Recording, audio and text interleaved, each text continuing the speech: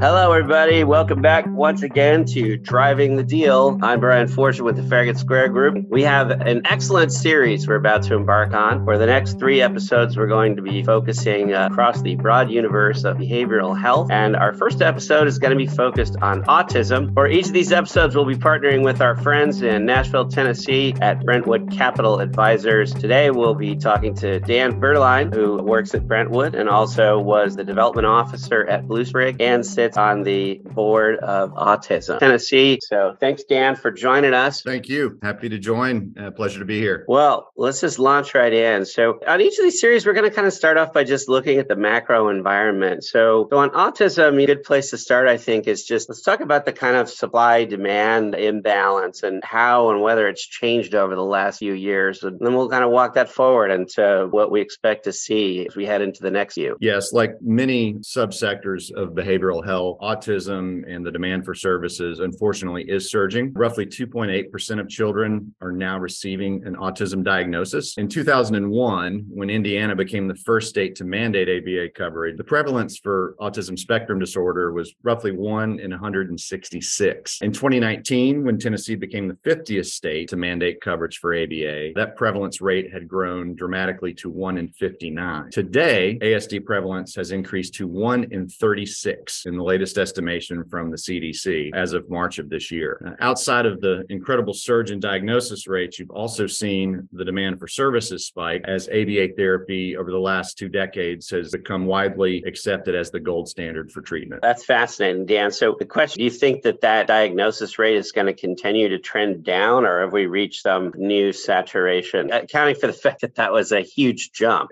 Certainly the increase in diagnosis is based on many factors. There have been lots of studies about that topic. Obviously, the ability to diagnose has become much greater over the last 2 decades. The understanding of autism, both clinically and socially, has changed incredibly over the last 2 decades. Fortunately, I do anticipate the prevalence to continue to increase, hopefully at lower rates or at lower growth rates than it has over the last few years, but we shall see. So let's talk about the supply of trained professionals to serve this population. Whenever we look at autism, obviously people talk about the fact that there's a pretty big imbalance between, supply of providers and clearly, as you outlined, a massively increasing demand. But I'd love it if you just kind of break that down. If all 50 states now cover services, tell me who covers it fairly well, and are there areas or regions where the imbalance is even greater? Sure. There certainly is a massive supply-demand imbalance in the sector, much like other areas of behavioral health. And to meet that, there has been an incredible increase in the number of providers, roughly a 500% increase in the number of service providers in the last 10 years. However, over half of those providers have less than 5 years of experience. In this space, with industry turnover rates ranging anywhere from 30 to 75%, the supply simply hasn't come close to keeping up with the demand for services. In a traditional ABA model of one-on-one therapy with a child and an RBT, the conventional thought is that to meet the current demand, the workforce would need to double, both on the diagnostic side as well as on the therapy side. You often hear kind of a rule of thumb is that for every provider resignation you have in the space, you have to hire 2 additional providers just due to the incredible turnover rate of these therapists. To the question about variability across regions, you certainly do see wide variability across the country. Historically, the coasts have enjoyed higher levels of staffing versus what I'd call provider deserts that exist in a lot of rural secondary and tertiary markets. And this variability has also largely followed the trend of the implementation of coverage over the last 20 years as well. For autism providers, the key differentiator that is going to drive premium value for either a transaction or a sale, it's going to be their internal recruitment and training department. As we talked earlier in the piece, that's where a lot of folks have stumbled with the turnover rates where they are. It's a key piece of your operation. So the ability to recruit train and retain staff in this space is paramount. Great overview, Dan. Thank you for that. Let's move on and talk a little bit about the evolution of the service mix. And I'll just kick off by saying, you mentioned that ABA therapy is the gold standard for this, but what do we think of it beyond that in terms of sort of provider mix? Is there some preference for virtual visits in home or at clinics, or even some of these school-based options we've seen? Sure. Good question. Each provider certainly has the ability to optimize their mix, but the key thing to understand about autism from almost every angle is that it's not homogenous. It's not homogenous across markets, and often it's not homogenous within markets. So it's always going to be relative to service mix, site of location, whether you're doing strictly ABA or adding ancillaries like PT, OT, or speech. It's always going to be market and provider specific. You know, the way the evolution of mandates and coverage has evolved, you essentially have 50 different markets by state, and then based on varying levels of Medicaid, commercial, and local school district funding within a state, you'll have even more variability. At the end of the day, I think medium to large size providers will have a diverse mix of funding sources and sites of service, where smaller providers, typically you need to optimize 1 to 2 delivery models or sites of service before you add others to the mix. You can spread yourself too thin trying to be everything to everyone. But as far as sites of service, there's some general consensus broadly that a clinic-based site of service will provide a more efficient, flexible environment for the provider and the client, but that comes with the CapEx and a fixed rental liability. So, those clinics will need to run at optimal capacity. The build it and they'll come strategy is not a good one. In some other markets, California, for instance, in-home services are often preferred by the client, but those will reduce your staffing efficiency due to drive time and scheduling. However, on the flip side, your costs are mostly variable without the CapEx and rent payments that come with the traditional clinic model. And then lastly, assuming that the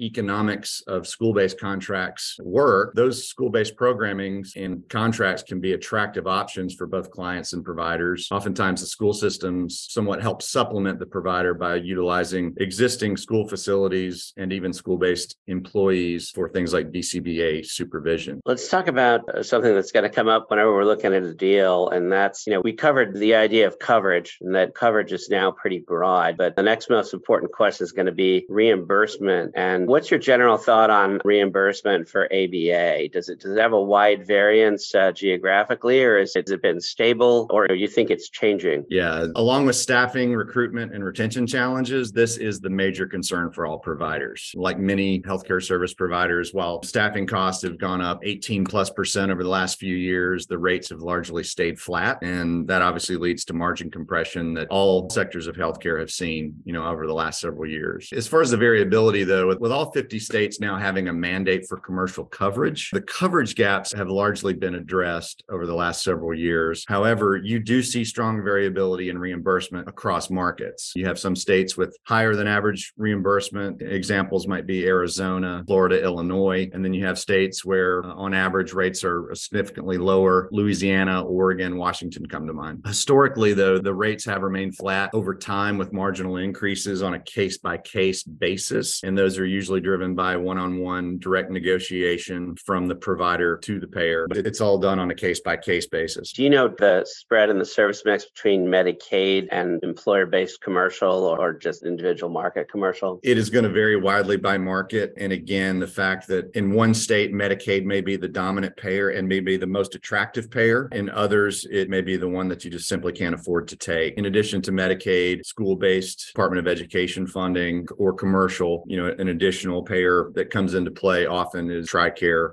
where you have deep concentrations of military bases. Interesting. When it comes to commercial payer reimbursement, now obviously if it's the Medicaid service, then you're kind of dealing with sort of a statewide decision. But when it just comes to other commercial payers, are there some providers that are better positioned on reimbursement than others in terms of what they offer and size or scale? Or it will vary by market. Some providers, if you have the scale, you almost have to segment the market into 2 buckets. You've got your smaller mom and pop providers, and then you have your larger national chains. Once you reach the scale of a national chain, yes, then certainly you can go to an Optum or a Magellan and negotiate either a nationwide contract or at least a regional contract. The smaller mom and pop providers or smaller networks that are maybe just in 1 or 2 states, the ability to do that is pretty low. Conventional wisdom, I think, think, out of the gate in the early period of platform formation, starting in 2016, 17, and 18, when you're hearing of massive platforms forming and trading for large multiples. The thought was, with scale, we will then have leverage over the payers and be able to demand higher rates. That has not been the case in most instances. So yeah, it's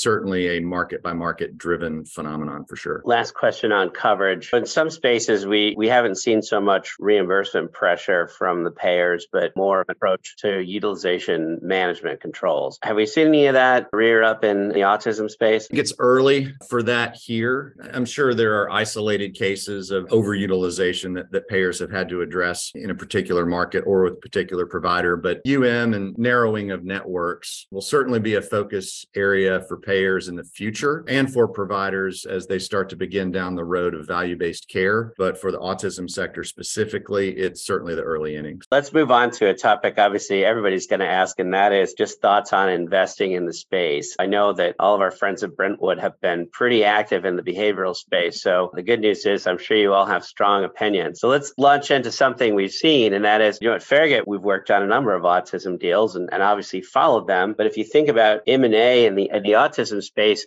at this point, you can now note that there have been some fabulous success stories, and there's also been a few, I think, widely regarded epic failures. So let's talk about that. Can you identify any themes regarding what differentiates between a success and a fail if you're building an autism platform? Yeah, certainly. The biggest takeaway here is that bigger is not always better. As we've seen recently from some of the largest national platforms that have completely left markets altogether, pulling out of entire states in one big move. Scale alone doesn't provide the leverage with payer sources or from an employee recruitment and retention standpoint. I'd say the thought or the strategy from 2016 through up until COVID was that the important thing to focus on at a platform level is grow at all costs. Get aggressive on acquisitions because the therapists are so hard to come by. The ability to grow them organically within the organization is tough. So we need to acquire strong clinical leadership. Let's do that. If we need to acquire new markets with the typical buy and build strategy, let's do that. And then as multiples started to ramp up and get a bit out of control, then that's when folks started shifting to the de novo strategy. As long as you have patient capital and you're willing to wait on those clinics to ramp up over the 18 to 24 month period, you can generate a far greater return on your investment for building out a network of de novo clinics versus going and paying high multiples for those same clinics in other states. But that scale alone and simply putting pins on the map through rapid M&A or de novo expansion was not a recipe for success.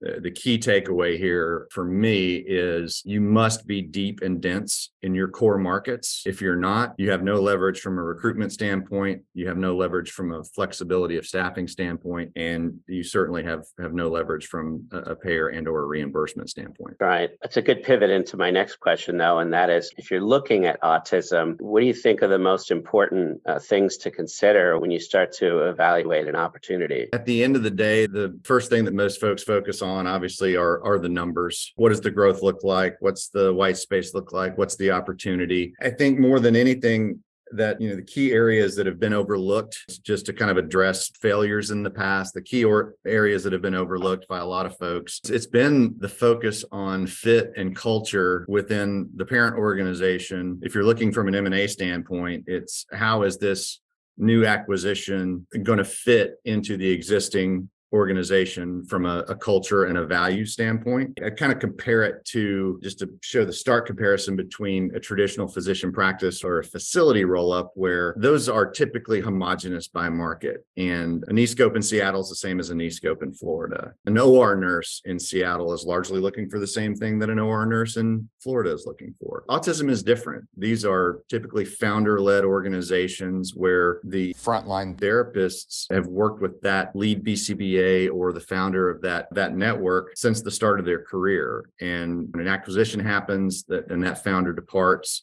and they're rolled up into a larger organization, the lack of focus and attention and investment on integrating that new acquisition has bitten a lot of folks going forward. A lot of instances where organizations have been acquired, you buy a network of clinics, you're buying a book of clients, and then 90% of your rank and file employees depart and go to other providers, or in some instances, completely leave the industry altogether. So you've spent a lot of money on an acquisition and there's really nothing left to show for it at the end of the day. So this provider base and this employee base, several key characteristics of the base. They're largely female. They're largely young in their careers. They're mobile, and they're focused on how they're valued. They're focused on their long-term career opportunity. And there have been tons of stories and studies done on what leads to the high turnover rates in the space, and the things that always rise to the top are lack of truly feeling valued by the organization.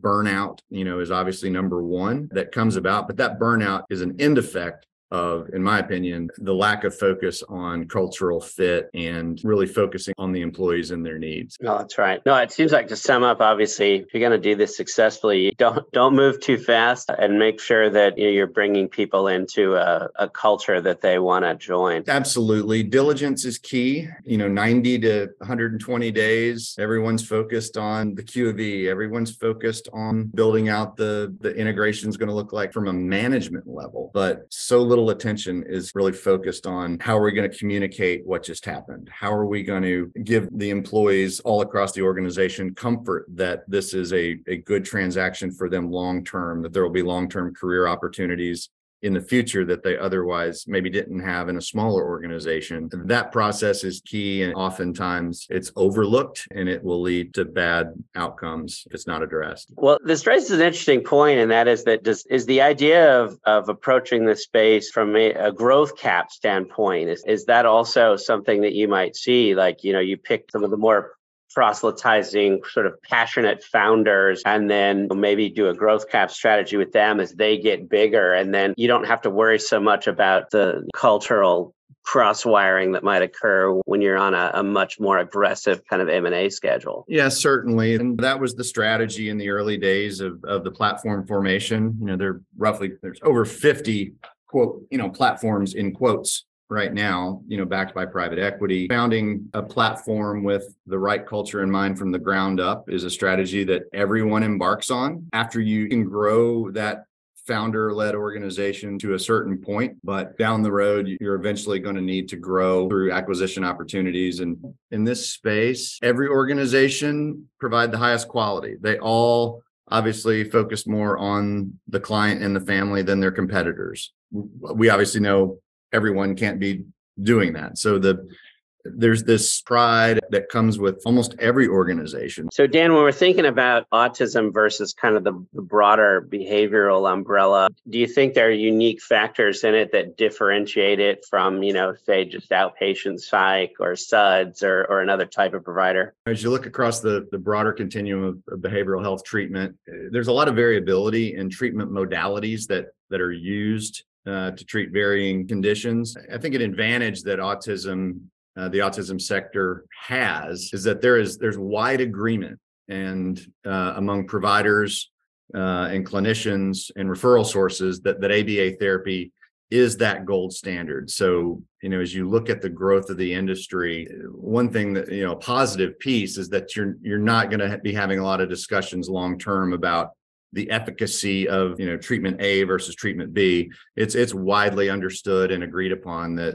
ABA therapy is that gold standard. I would think that over the long term, that actually would help in sort of training and recruiting new therapists versus some other spaces. Do you agree? Yeah, and understand these therapists are specifically trained in this modality, from the get-go. This is what they do. Now, obviously, but ABA is not the be all end all. There are obviously other treatment therapies that are utilized for children and adults on the spectrum, but also ABA is not only used in autism, it's used in lots of other areas as well.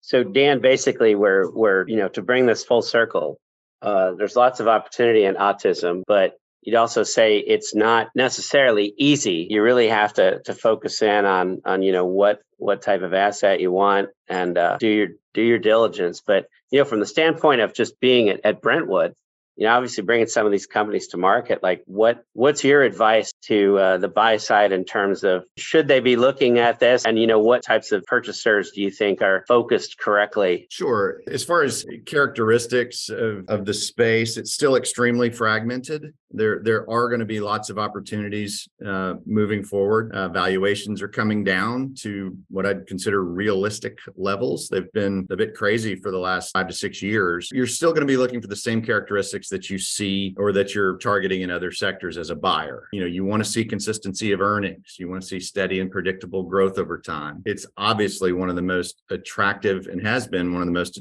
attractive sectors for investment, largely due to the overwhelming increase in prevalence. So the demand side is not the issue. You have to do your diligence on the ability to answer that supply side question. Or as the question about the landscape of buyers, this is not, in my opinion, this is not an ideal space for short-term investment. It is not an ideal space for a typical 3-year hold that some funds are bound by based on their funding requirements. There's been a recent uptick in interest from longer term investors. There's been a lot of tension from family office, as an example, folks that are willing to ride that investment for longer periods of time. But it's certainly not one that, if you're looking for the quick flip, there's going to be a lot of evolution in this space over the next 5 to 10 years. I would certainly counsel you to do your diligence on your long-term strategy for the investment. All right. That's a great answer.